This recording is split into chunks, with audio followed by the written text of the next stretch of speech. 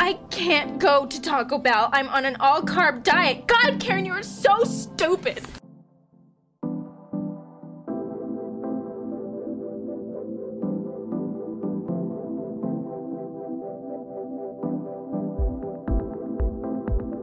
You sons of bitches! Wubba lubba dub dubs!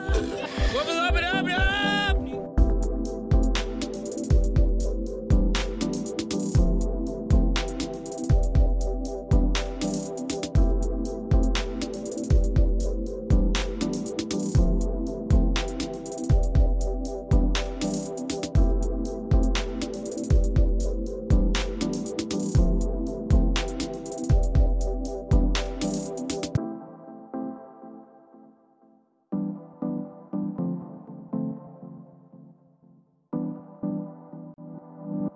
Welcome to this week's episode of the Idiot Savant. If you've been paying attention to the world or the news, I shouldn't even say the world. If you've been paying attention to the news, you think it's the apocalypse. But then when you walk outside, you're like, wow, why is everything so nice? Summer's starting. But the news makes it seem like, all the metropolitan cities are just, burning everything to the ground. Yeah, I don't want to start on this note, but again, I'm gonna probably, this is my last time I want to mention this. Hopefully, this is the last time that I have to talk about it.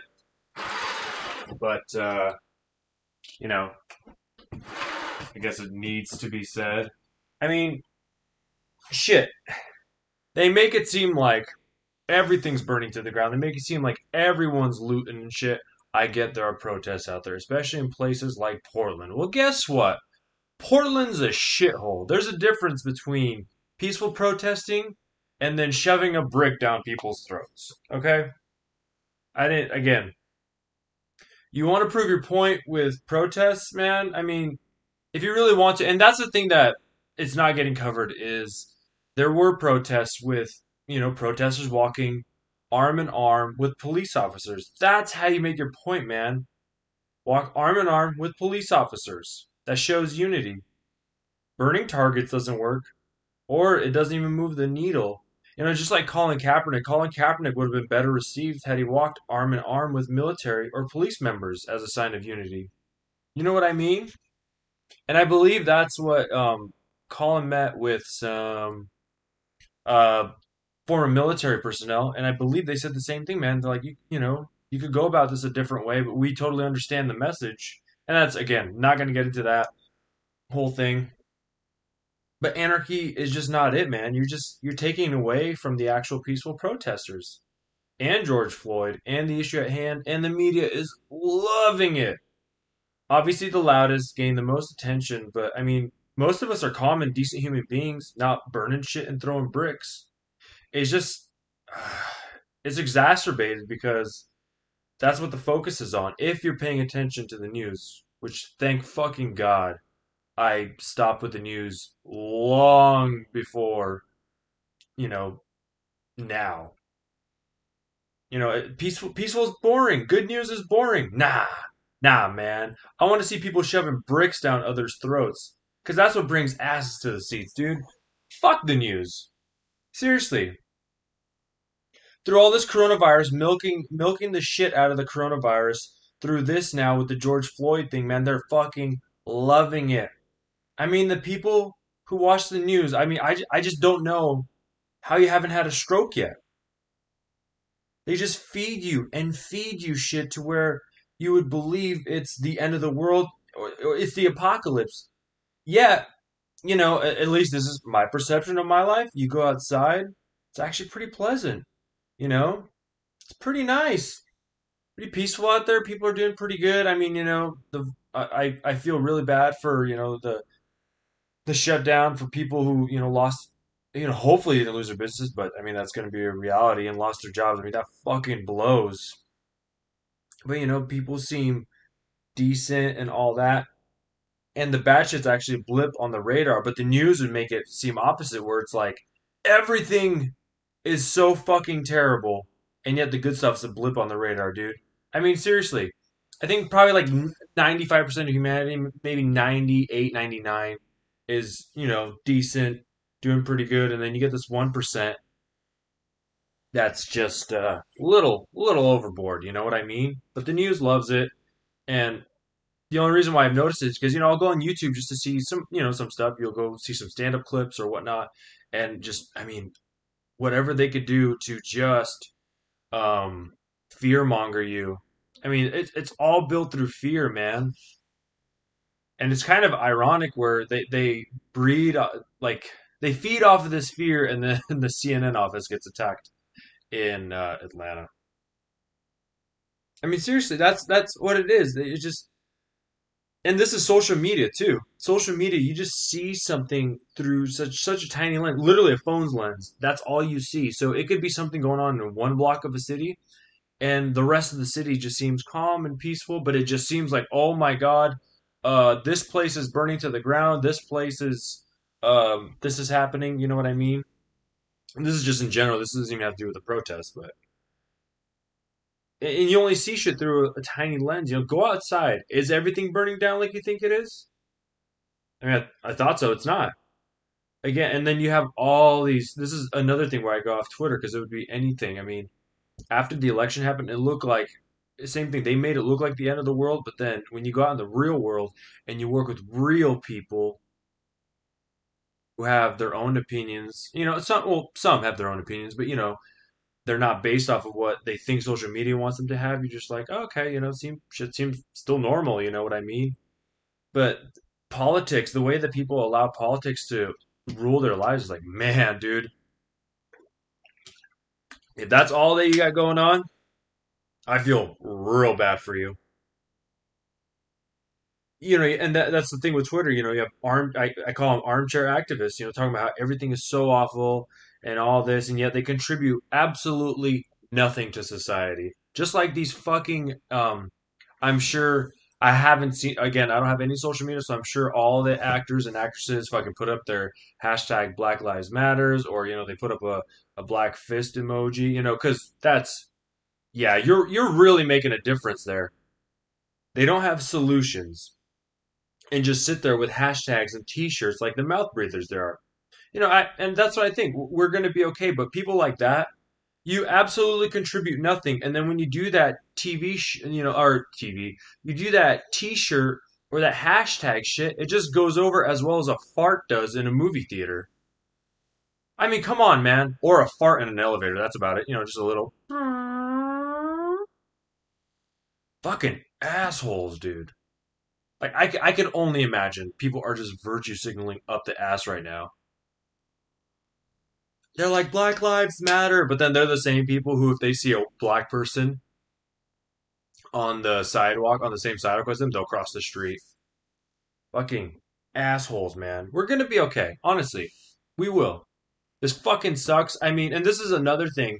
Like, I seen, and so I wanted to read up on it. It's a big thing happening right now, and it's kind of I feel like I heard Bill Burr was actually mentioning where he thinks it's kind of a good turning point. Not that what happened was good. That's fucking terrible what happened to George Floyd, but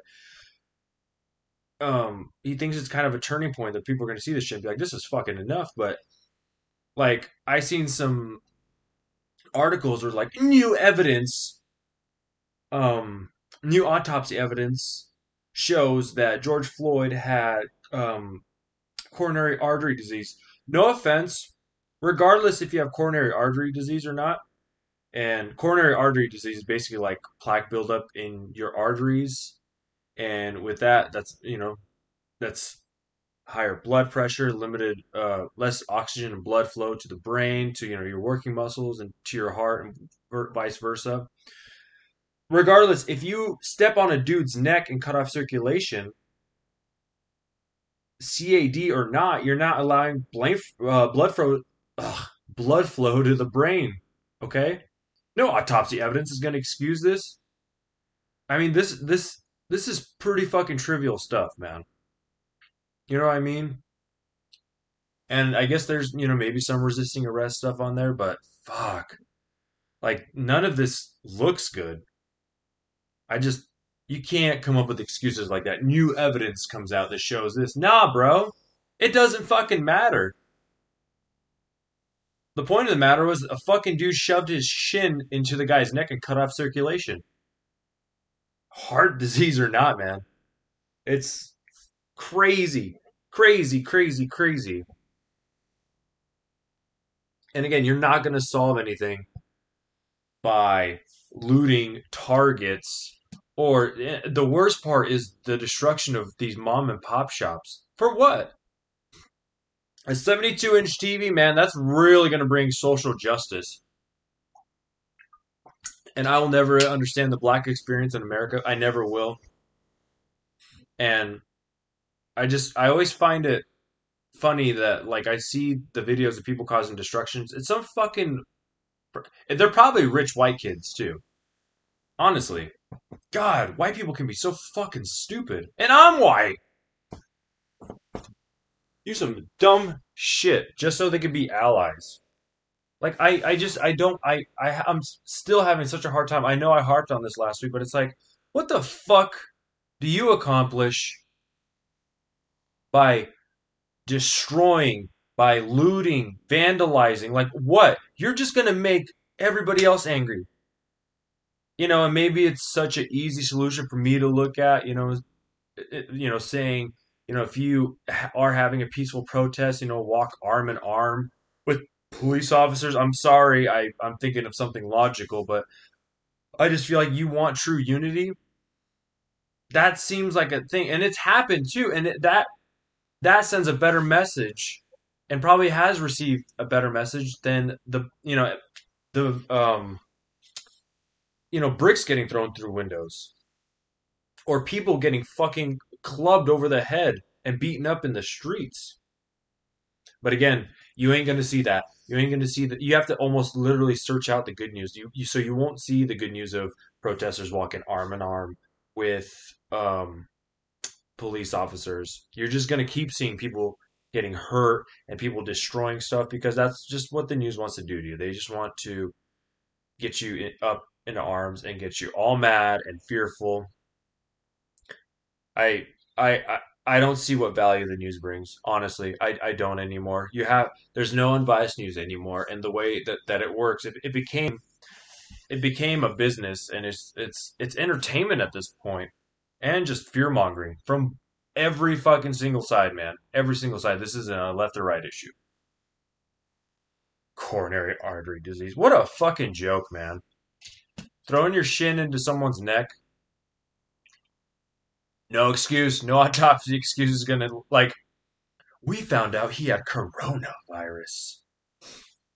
That, you know what, that would be kind of, that would be the troll of the century if they were just like, yeah, so George Floyd was tested positive for coronavirus. Get the fuck out of here. I just had to get that out of the way. That was, I don't like to do politics. Yeah, but that was just something. It's kind of. I think that one's a little bit bigger than politics. It's society, culture. It needs to feel like it needs to be out there, man. We just need to be better to each other. Just be nicer. Empathy, man. See things through other people's eyes. But this is why I love podcasting, though. I mean, like right now, I could have these thoughts. It's like pirate radio back in the day. Just no strings to anyone. You don't have to have a script for anything you're writing. No biases from the studio or anything like that. It's just like any. But you get to do your own thing and voice your own opinions. And I mean, especially something like this where I literally sit down. I don't have to go anywhere. I get to do it in the comfort of my own home and speak about this stuff and kind of have a dialogue, kind of with myself and allow myself to bring these things out into the ether. And I'd love to have more dialogue about stuff like this with people. It's how you start, critical thinking skills. You think about this stuff, and if people could help change your opinions if you look at something and it's not exactly correct, or you do have a bias, but if someone brings better evidence, you're like, oh, okay, okay. But that's what I do love about podcasting. Pirate radio. It's the best way to describe it. You're not married to these fucking CNNs anymore these Fox Newses or anything like that. But just like anything else, like with punk rock and all that, I mean, you just see the shit starting to go corporate. Like everybody, like Conan O'Brien, all these fucking fools are having podcasts now, and it was just like, and podcasting is always gonna be great. I mean, I think finally everyone's realizing what kind of moneymaker it is, especially after the Joe Rogan deal. But you see how big something like Bobby Lee's Tiger Belly podcast got. I mean, Bill Burr's podcast is one of the biggest podcasts I believe in the world, and I think he's signed to Wondery. And all Bill does is literally can talk about like doorknobs and people going to beaches, and he gets millions and millions and millions of views. And I'm one of those people because I absolutely love what Bill says because that's that's like a that's like my I'm trying to think of the word. I can't really think of it, but Bill definitely definitely is my type of dude. I just love how sour he is, and also I think logical sometimes.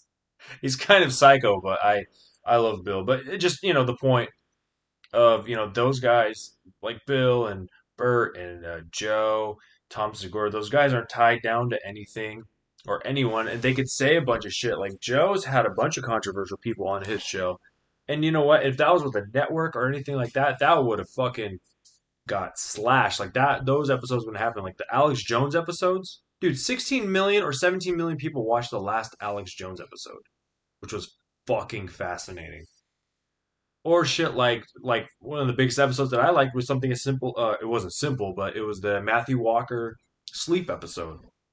That episode, I like genuinely, I think changed my life because I went and got Matthew Walker's book and I had to change my whole lifestyle after I read that because that shit scared me. Or that Tom O'Neill book, Chaos, which I have the audiobook now, but that like shit like that, man. You think these fucking big media companies would allow that to get out there? Fuck no. But it's a lot of fun. Like I get to sit here and talk about like video game. Like I'm so ADD because like right now I just talked about something as serious as George Floyd, and now I'm talking about like I'm talking about podcasts on a podcast, and I can talk about video games, um, movies, me taking a shit. Speaking of which, not me taking a shit, but um, I was just talking about this last weekend is Tony Hawk's Pro Skater. There's a remaster coming out for I believe obviously Xbox One, PS4. And what is the Tony Hawk's Pro Skater remaster? They're remastering Tony Hawk's Pro Skater 1 and Tony Hawk's Pro Skater 2. Now, if you're from my generation, and for the most part, a lot of guys that I know from my generation and our group of people skated shittily like myself, or were good skaters like others. But Tony Hawk's was like the game. It was the game, especially if you have a PS1, or PS2. Tony Hawk's Underground is probably my favorite, but number two, you have the what did we just say? It was oh my god, the Leap of Faith Gap, shit like that. But they're remastering it, which is one of the coolest things that I've seen recently. It was such a pleasant surprise. Um, so they're remastering it with all the old tricks, the old soundtracks as well from those games. Um, and they're also doing tricks and stuff from later games as well. Um, they're doing split screen, online multiplayer, create a park, create a skater, all that shit. The skaters that they're having Tony, they're having Bucky Lassick, Steve Caballero, Jeff Rowley, Eric Reynolds, Elisa Steamer, Chad Muska, Eric Costin, Rodney Mullen, dude, Dark Slides, bro. Rune Glifberg, Kareem Campbell, Jamie Thomas, Bob Burnquist. Yeah, this sounds so sick. I'm just trying to look. And the big thing about this game, just reading about it, is they're trying to keep it as like they want it to feel like the original games. It's just a remaster, so um I mean, just watch the trailer. I mean, you'll obviously go to YouTube. Um Shit, the deluxe is priced at $40 when it comes out. Hmm. Yeah, that shit is exciting, man. I was just talking to someone about it, and Obviously, that was a big, nostalgia's. I mean, Star Wars got me. I, Star Wars got me a Force Awakens with the nostalgia, so I was like, all right, cool. I was totally in because I felt like they did set up a good story, even though now you look at it like, what the fuck, man? They just stole A New Hope and just um, kind of modified it a little bit. And you go to Last Jedi, it didn't have to be any nostalgia. You're like, okay. And then they try to do the nostalgia in Rise of Skywalker. I'm like, I'm fucking done. But this is good nostalgia right here, man. These remasters. I mean, I bought the remaster of Grand Theft Auto San Andreas. That's fucking nostalgia right there. Still, it's still such a good game. I gotta do the first couple God of Wars. I know that the newest one's obviously the best one, but those like especially number two, man, was I a fan of number two. I'm trying to think of some other nostalgic video games because um I keep trying to get Star Wars Battlefront 2, the original one that was on PS2, but they don't have anything like that right now. Um Nostalgic video games. It was always the Grand Theft Autos for us, and then Tony Hawk. It was like those were. It was always we got every single Grand Theft Auto and the Tony Hawks, and then obviously Madden. I got to get that. You know what? Some people got it right, man. I'd want to go back to the Brett Favre Madden, where it still has playmakers, so it's like you're rolling out of the pocket. There's a wide receiver, and you kind of just flick the right analog stick, and they run whatever whatever direction. The playmaker stick, so great. Yeah, so Madden was one of those ones. Nostalgic video games. What else we got on that one? I mean, anything that came like the Super Mario's, but that was like it's like super. I'm trying to think of what we played on PS1, PS2 besides those. I just fucking got rid of a bunch of PS2 stuff. But yeah, nostalgia is a bitch. Like right away, I'm like, fuck, man, do I buy this? Even though I'm kind of I got a backlog of video games. Like Ghost of Tsushima's coming out. That's the open world samurai game made by Sucker Punch, and every time they release like new gameplay or new trailer footage, they're taking more of my money at this point, like through osmosis. I'm like, yeah, yeah, yeah, you could take it. It looks so good. I still got to finish God of War. I'm still finishing fucking Borderlands 3, man. That's such. I love long games. But yeah, that one's a fuck. It's taking me forever to play that game. It's taking me forever to beat it, and I love the game. I'm having a great time with it, but it's just taking me forever. Between that, it doesn't help too. I like in between, I'll play like the NHL 20, or I'll play Fallen Order again on New Journey Plus, and then Battlefront 2 came out with a bunch of new stuff, but I gotta finish Battlefront. I gotta finish Borderlands so I can get to God of War, and once I finish God of War, I'm at Ghost of Tsushima. Yeah, it's good shit, man. We haven't. I don't remember the last time there was a good Tony Hawk's Pro Skater game. I think, yeah, probably Underground was the last good one. Underground was so good. See, that's what I'm saying, man. I could just go from bullshit to I could just cover all my bases, go really serious, really somber, and then just get really, really stupid and boring. But it's all good. One thing I we've been talking about this recently, so um, you know, when you do stuff like especially once you become an adult, Home Depot ends up being, my favorite store in the world right now. And you kind of plant your own lawn, you kind of start doing stuff around the house, and it becomes a thing where like every morning, especially if I'm home, I will drink coffee and I will look at my lawn as it grows and just kind of sit there and press seeds into the grass into empty spots. And I don't know why it's so satisfying. Like I finally get why my dad planted his grass, and like we mowed the lawn every week, and just that whole thing, man. It sounds so lame. But I guess once you start, the closer you get to 30, or the closer you get to parenthood, the more you understand. It's like slowly, like I'm slowly transforming. So it's like I'm gonna start wearing wider and wider shoes, and then somehow they're gonna turn to New Balances, and I'll just wear jean shorts, and then start. Yeah, my jokes will start getting lamer. But yeah, I for some reason, I'll sit out there, look at my lawn and grow. And at some points too, late at night, I'll drink some echinacea tea while reading a book. Like, who the fuck said 28 would be like this? Like, so prior to meeting my wife, it was the same shit. You would party from like Friday to Sunday. And a lot of the times you wouldn't come home, and then sometimes you'd party on Thursdays. You definitely party on holidays, but it was always partying, like ridiculously hard partying. You're talking, especially on Fridays, you'd go, 9 p.m. to 4 a.m. or whatever, or however long you could handle it. So I guess when you're 21 and you look and you're like, yeah, and in 7 years, man, and somebody told me that I'd be enjoying building, you know, kitchen table and a bench, and then building a little step for my deck and some other stuff, like planting grass and watching it grow and mowing it, that I would enjoy that and enjoy drinking tea and reading a book before bed.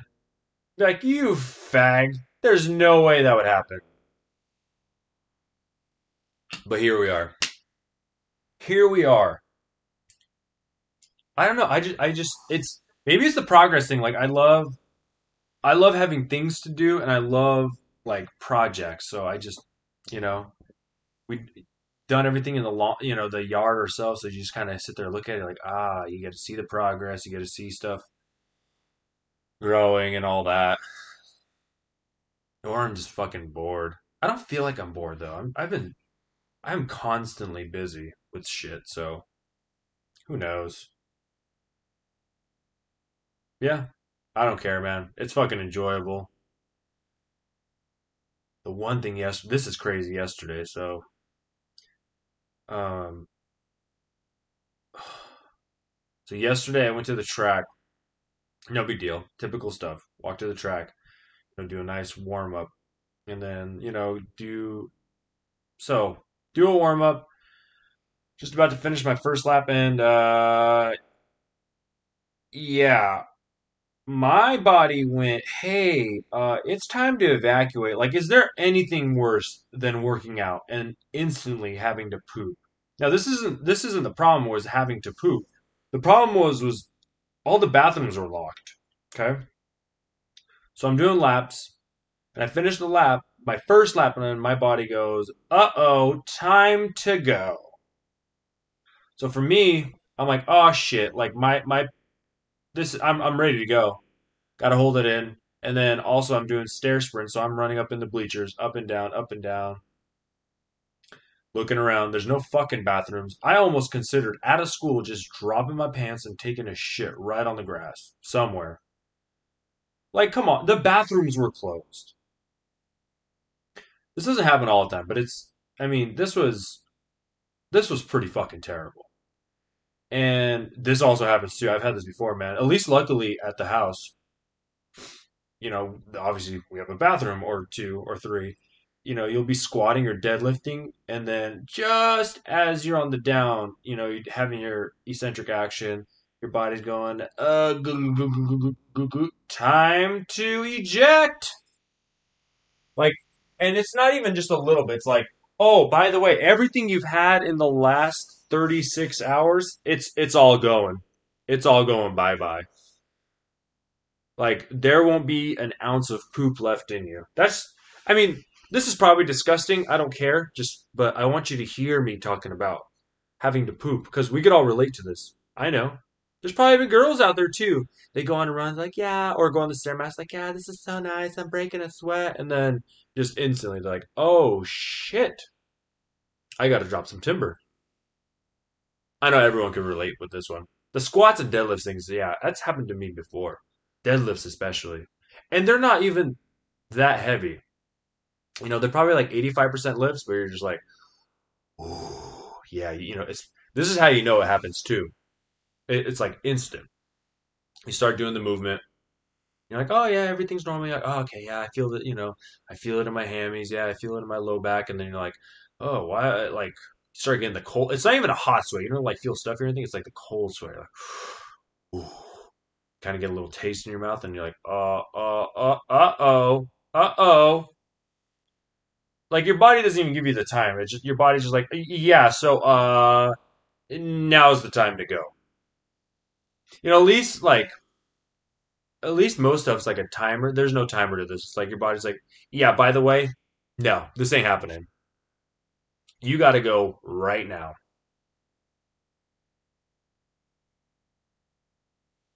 Oh well, though. Oh well. Oh. So another thing I was thinking about. I know I bitched about glasses before. So, and I know I'm gonna offend some of my friends. My friends, it's all good. Nothing personal against you guys. But I always think anybody who has like Oakleys or Ray-Bans or anything like that, man. Like, what are you doing? What are you doing? They're sunglasses. And so maybe I thought it was myself. I was like, man, I find people who wear those kind of glasses so cunty. So I started thinking about it, and I'm a guy. I figure sunglasses are sunglasses. If I can get sunglasses for $10, I'm going to. Because guess what? I'm gonna lose them. Like last summer, we did a float. Everything's going great. Everything's going great. We're floating. We're relaxing on the river. Everything's going good. And then we hit the big rapids at the end of the float. Okay. Typically, no problems here, but this year somehow the rapids almost grabbed underneath my floaty and flipped me over.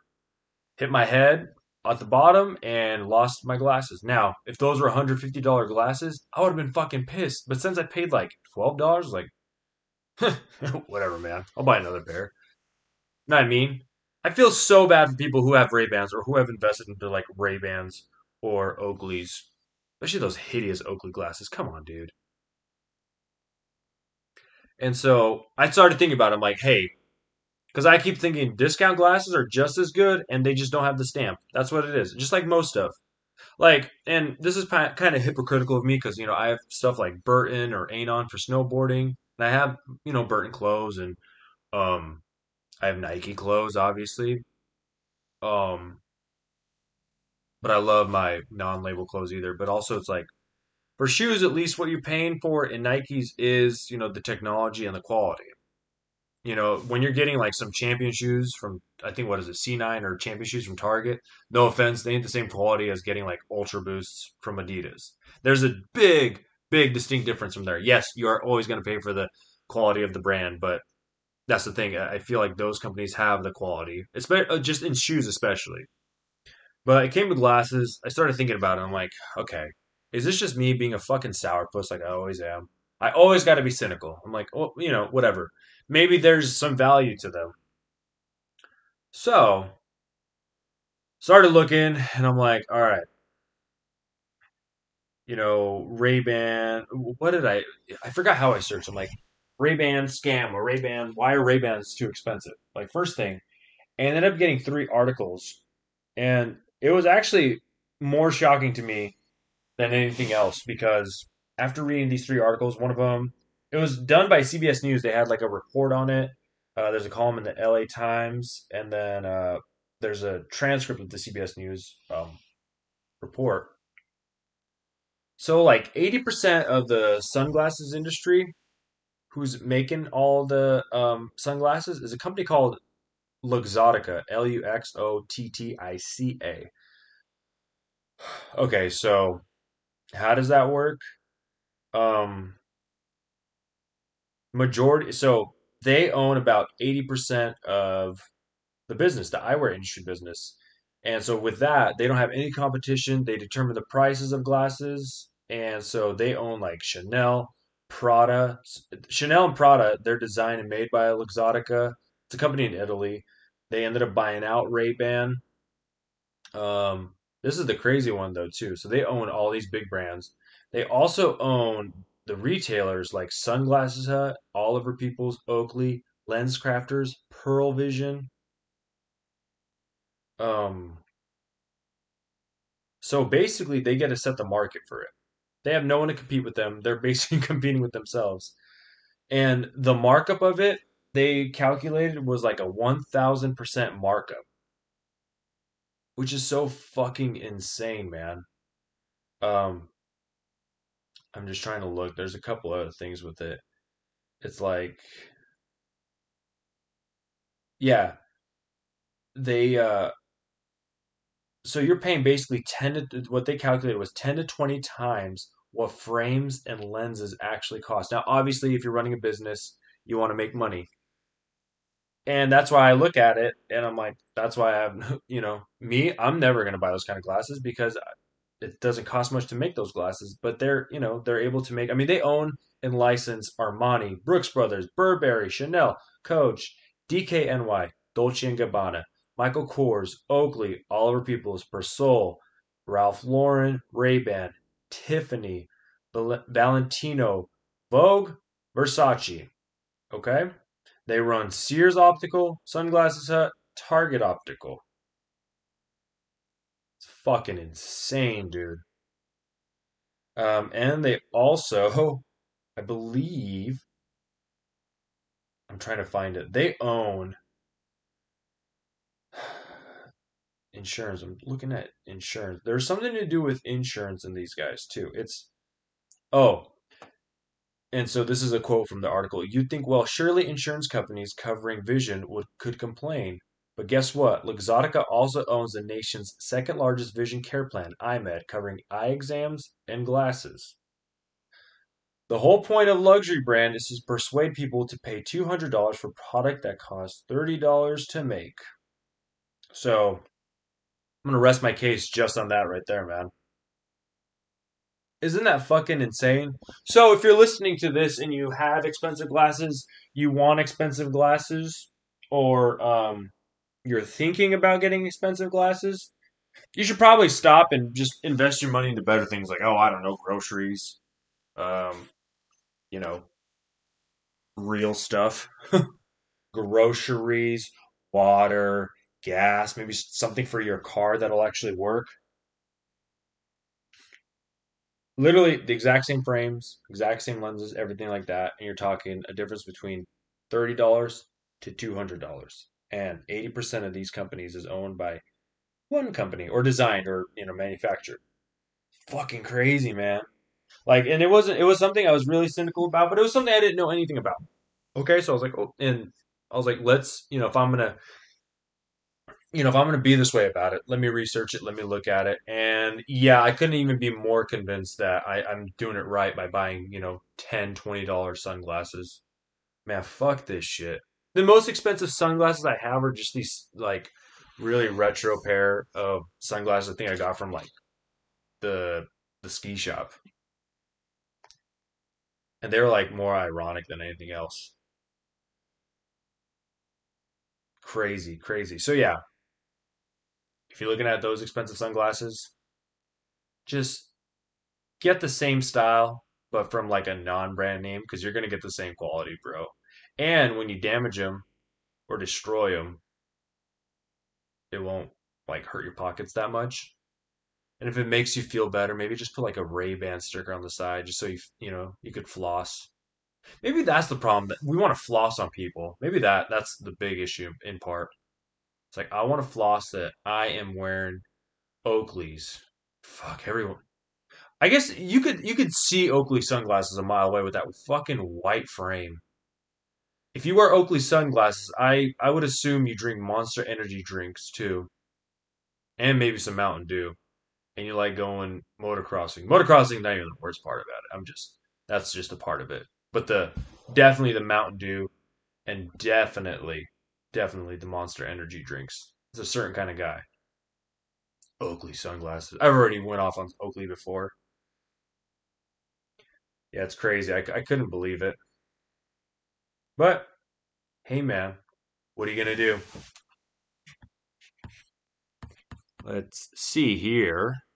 Okay, so this is the craziest thing that I came across. So I've been talking to Sancho about this because I have this book on football analytics called The Hidden Game of Football. If you're a football nerd, wanting to learn about kind of the value of a play, meaning, let's say the difference, and it seems so obvious, but it's like the difference between me getting 4 yards on 1st and 10 or me getting 9 yards on 3rd and 11.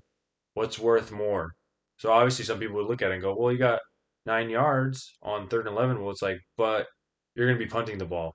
That 4 yards on 1st and 10 is going to be worth a lot more because you're getting more than a third of the yards. You're getting, yeah, and you still have three more or two more chances, 2nd and 3rd down. It kind of breaks stuff down into that thing. And at the back of the book, it has different categories for stats. And there was this receiver. I was looking at like guys like Don Hudson, Charlie Joyner, and Hall of Famers. And who else did I come across? Trying to think of some of the other guys I came across. Not Raymond Berry. I'm thinking of Hall of Famers. Lance Allworth, sorry. Lance Allworth. Oh, fuck, Lance Allworth was such a stud. 14. Look at his 14 game. I mean, in one season, Lance Allworth in 14 games got 69 receptions, 1,600 yards, and 14 touchdowns. Okay, that's crazy, right? This has to be, and nobody will ever talk about it. And this was, I mean, me and Sancho were just talking about this. Fucking Elroy, Crazy Legs Hirsch, played for the Los Angeles Rams, Hall of Famer, obviously. Okay. Um, 10 of these touchdowns, mind you, were for bombs. I mean, this was a offense that apparently was ahead of its time. They were running empty sets. I believe they're doing trips, spreading the field out. And Elroy obviously was getting the ball. Check this out. In 12 games, 12 NFL games, because these were the seasons back in 1951, Elroy had 66 receptions, 1,495 yards, and 17 touchdowns. Now, what is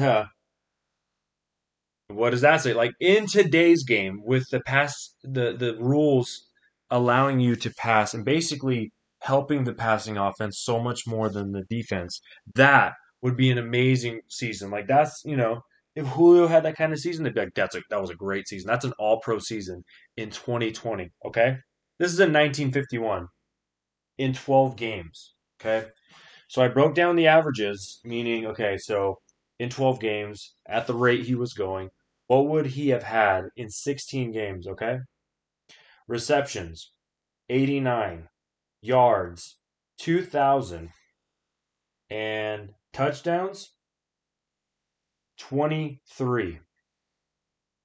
That's like the all-time greatest receiving year. That alone, his season that year was already one of the greatest receiving seasons in all of football history. And when you do that, when you have to go, okay, let me look at the averages, and when you break it down to that as well, when you go, what would he have done in 16 games? It becomes automatically top three. In my opinion, it's probably the greatest receiving season ever. Besides, I think it was Calvin Johnson. It might have been Calvin Johnson's last year. Calvin Johnson has the touchdown record, or Jerry Rice's record-breaking year. See, Calvin Johnson record season. I have to see this because he had the same thing. He had a crazy year. Calvin Johnson, a Hall of Fame, right? He's up for the Hall of Fame next year. That's a fucking Hall of Famer.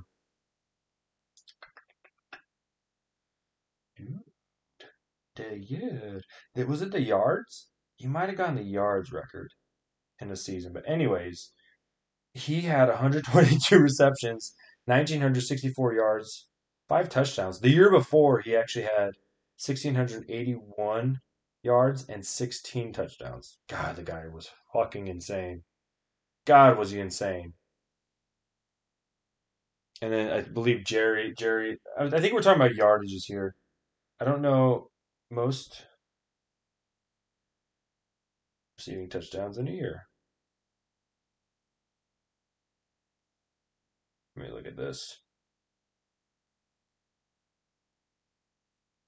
And season. I have to see this because um oh, there we go. Randy Moss. Randy Moss with 23. Yeah, that was crazier. So that was the Jerry Rice season, was 1987. Elroy Hirsch is still top five with that season with 17. Don Hudson though too. I mean, Don Hudson had that in 1929. Let me fucking see that. Damn, I didn't even think about. I didn't see that one. Hudson, where are you, you motherfucker? Don Hudson. God, it's taking forever. Where are you? Where are you? Lynn Swan. No one cares about Lynn Swan.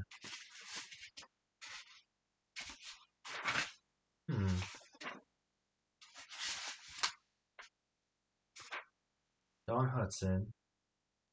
Yeah, that's kind of a crazy year too. 11 games. Oh my god. Okay, yeah. Don Hudson deserves it too. So that was receiving touchdowns. Let's see. Receiving yards. So Elroy obviously would have been close to number one in receiving touchdowns if he had that year. So Calvin Johnson did have the yardage record in 2012, 1964. So Elroy would have had that with the averages. So you're already talking. He would have had the yards record and the touchdowns record in one season. So yeah, it's when you break it down like that. This isn't even a hot take. It's probably the greatest receiving year of all time. It's so fucking crazy. I still can't get over it. When I read it, it was one of those things that stuck in my head. And I read this book like a year and a half ago, and it's still been in my head. And then, Sancho and I were just hanging out and watching like old. They were playing America's game, so it's showing like the '67 Packers. It was either '66 and '67 or '67 and '68 Packers. Anyways, old football, and I mentioned it, and he's like, "No way." And I just kind of broke it down to him and showed him the stats, and same thing. He had the same reaction that I had. It's the craziest fucking thing. Ah, football. We there's no way they're not going to have football this year. If they did not have football this year, all of Texas would revolt and basically take over the NFL and be like, "Huh, yeah, Roger, we're running the league now and we're going to have football games with crowds." There's no way. The whole state of Texas would revolt. God, I can't wait though cuz it's like I'm hoping Jacksonville tanks because there's, everybody's talking about Trevor Lawrence. Obviously, I would love Trevor Lawrence. I would love Justin Fields. I need to see another season out of Justin Fields. And then there's this other kid that's coming up that I don't think a lot of people know about. You need to check him out. And so, same school that Carson Wentz came out of, Easton Stick came out of. North Dakota State has this quarterback. Okay, his name is Trey Lance. Now, when you just look at Trey Lance's stats from last year, it's the most insane thing ever, okay? They won, I believe, the Division II championship, okay? So they won all their games, 13-0. The dude had 67% completion percentage, almost through 3,000 yards. I mean, he only attempted 287 balls, threw 28 touchdown passes, no interceptions. Okay. So that, like, in general, you're like, okay. This is where it also gets crazy. So on top of that, 169 rushing attempts, 1,100 yards, and 14 touchdowns. So when you look at the stats, you go, what the fuck is this guy doing? Because it's like those Lamar Jackson stats where you look at it like, this can't be real. And then so you start watching film on the guy and you're like, oh, okay, there is something here. Like, really, really something here. Next year's quarterback class is going to be fucking insane. Hopefully. This year, I know they were saying that. And guess what? Because they were saying, I believe the top three at the time they were talking about, obviously Burrow wasn't talked about, but Tua, Herbert, I know Jordan Love was talking about it, and Fromm. Guess what? Three out of those guys were first round picks. Two of them, top six. And then Burrow also came out of that. This year they're talking about Lawrence, who people think is the best quarterback prospect since Andrew Luck. Okay, that's a pretty good prospect. Justin Fields, who some people compare to Cam Newton. And guess what? Watching Justin Fields, like not just watching Justin, I hate Ohio State, but just watching Justin Fields, like trying to watch, like film on him and stuff, he looks fucking legit. And then you watch this Trey Lance kid and go, what the fuck? It's quarterback class. If as long as these guys keep developing, is going to be insane, insane. Trey Lance, man, I got my eye on you. Oh, this came up my YouTube feed. This came up my YouTube feed. Tim Pool was talking about this. There's a movie, believe it or not, out there called Cuck. Okay, what is this movie about? No, this can't be, a propaganda. This can't be like an SJW film. Ronnie, a loner who lives with his possessive mother, is deemed unfit for military service due to his history of mental instability and petty crime. Retreating into the world of extremist internet groups, he creates a vlog channel from which he decries what he describes as the downfall of real America. Meanwhile, prompted by sexual frustration, he agrees to play the role of cuckold in a couple's homemade amateur pornography, unaware they are exploiting him. He buys an unregistered handgun and spends time at firing ranges. He meets his online idol, a charismatic leader of the alt-right. However, when his identity as a cuck emerges, his macho persona is destroyed. Facing online shaming, Ronnie takes solace in his gun, which he regards as the only symbol of masculinity he has left. So, sign me up, right? Sounds like a really, really epic film. Okay? So, what did Cuck make in the box office? It must have made like 200 mil, 500 mil. Dude, it probably broke Endgame's record, right? Oh, it made $0 at the box office. Literally $0. I am shocked that a movie called Cuck that's aimed at, I'm assuming what Hollywood thinks is all right wing people, that attacks all of the right wing people, makes absolutely no money. Hollywood, this is insane that there's a movie like this. Just fucking make movies. Like anytime there's a movie like with a message, it goes over people's heads and they just see right through it. Fuck, I just had a stroke. They see right through it. It's like, what the fuck are you doing here? Like, no one's gonna applaud this. Besides these fucking activists who review films. And honestly, go check out Rotten Tomatoes and see how they don't objectively look at movies anymore. If it has the political messaging they want, they're like, yes, this is such a great film. Oh my gosh. Because there was people at the New York Times who loved Cuck. They thought it was better than the Joker. It was that or Wall Street Journal, one of them. Anyways, they thought Cuck was better than Joker. This whole cuckold thing is fucking insane, man. I don't know why some people are obsessed with it. It's a great rip on some people, though. Cuck. Fuck, I can't believe they made a movie about like this. Of all movies to make, Jesus, Hollywood. There's such great stories to make. Like, just tell us good stories. It doesn't have to have a message. Maybe message of like heroics or like, hey, like you can make your world better by taking control of your life or something like that. You know what I mean? Like, there's a beauty in the Adam Sandler movies. Like, The Wrong Missy is such a funny movie because it's just a funny movie. There didn't need to be a message about women's equality or pronouns or the wage gap. No. Fuck, man. Again, I'm going to keep ripping on it as much as, like The Gentleman was a fucking great movie because there was nothing, like, they didn't need to do anything, and they even ripped on different races just in general. They ripped on Jewish people, they ripped on white people, they ripped on black people. Actually, they didn't even rip on black people. They made a point about something on there. But The Gentleman was a great movie because it was just a movie. There was nothing else to it. They just wanted to make a good film because that's what Guy Ritchie does. There's no fucking stupid messaging, and he's a guy who actually does like to follow the tenets of Joseph Campbell.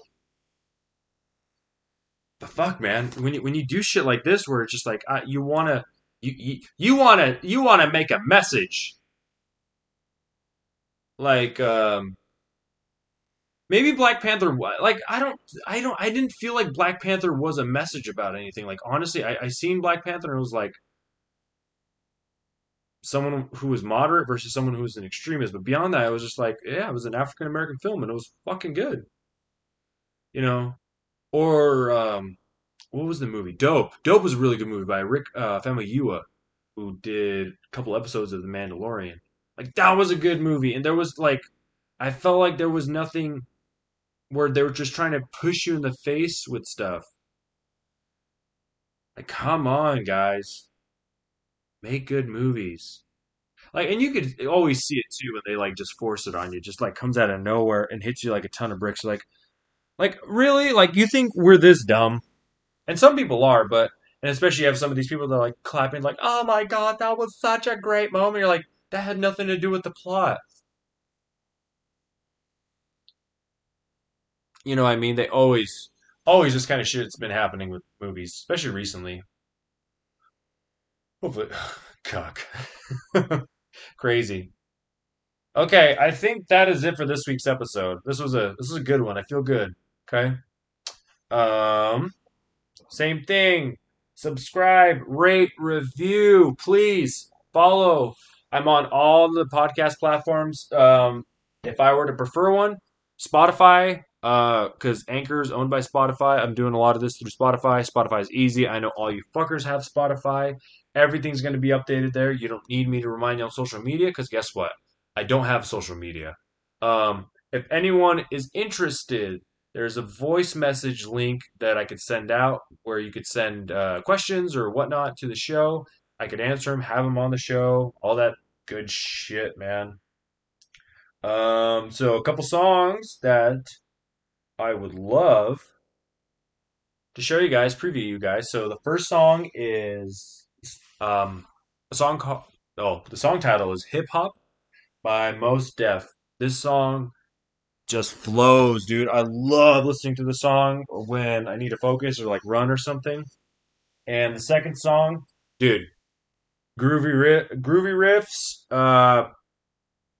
I, I don't know how many. Like I love 4 Year Strong, and they had a they had one album where they signed to like a major label, and you know it was kind of like they kind of went away from their sound. Like they play a heavy dose of pop punk, but it's like they play it with like heavy metal guitars. Like they just riff, they fucking riff, and you know they kind of lost their way with that album. There's some good tracks on it. I forgot what it was called, but once they signed to, I think they're on. No. They signed to Pure Noise. They just come out swinging, and they had a new album come out, just actually not too, pretty recently. And same thing, the way that the song flows, it's like heavy metal guitars, but the song just is a little bit like the tempo is a little bit slower, but it just yeah. The song is called "Learn to Love the Lie" by 4 Year Strong. Okay, peace out, guys. Love you.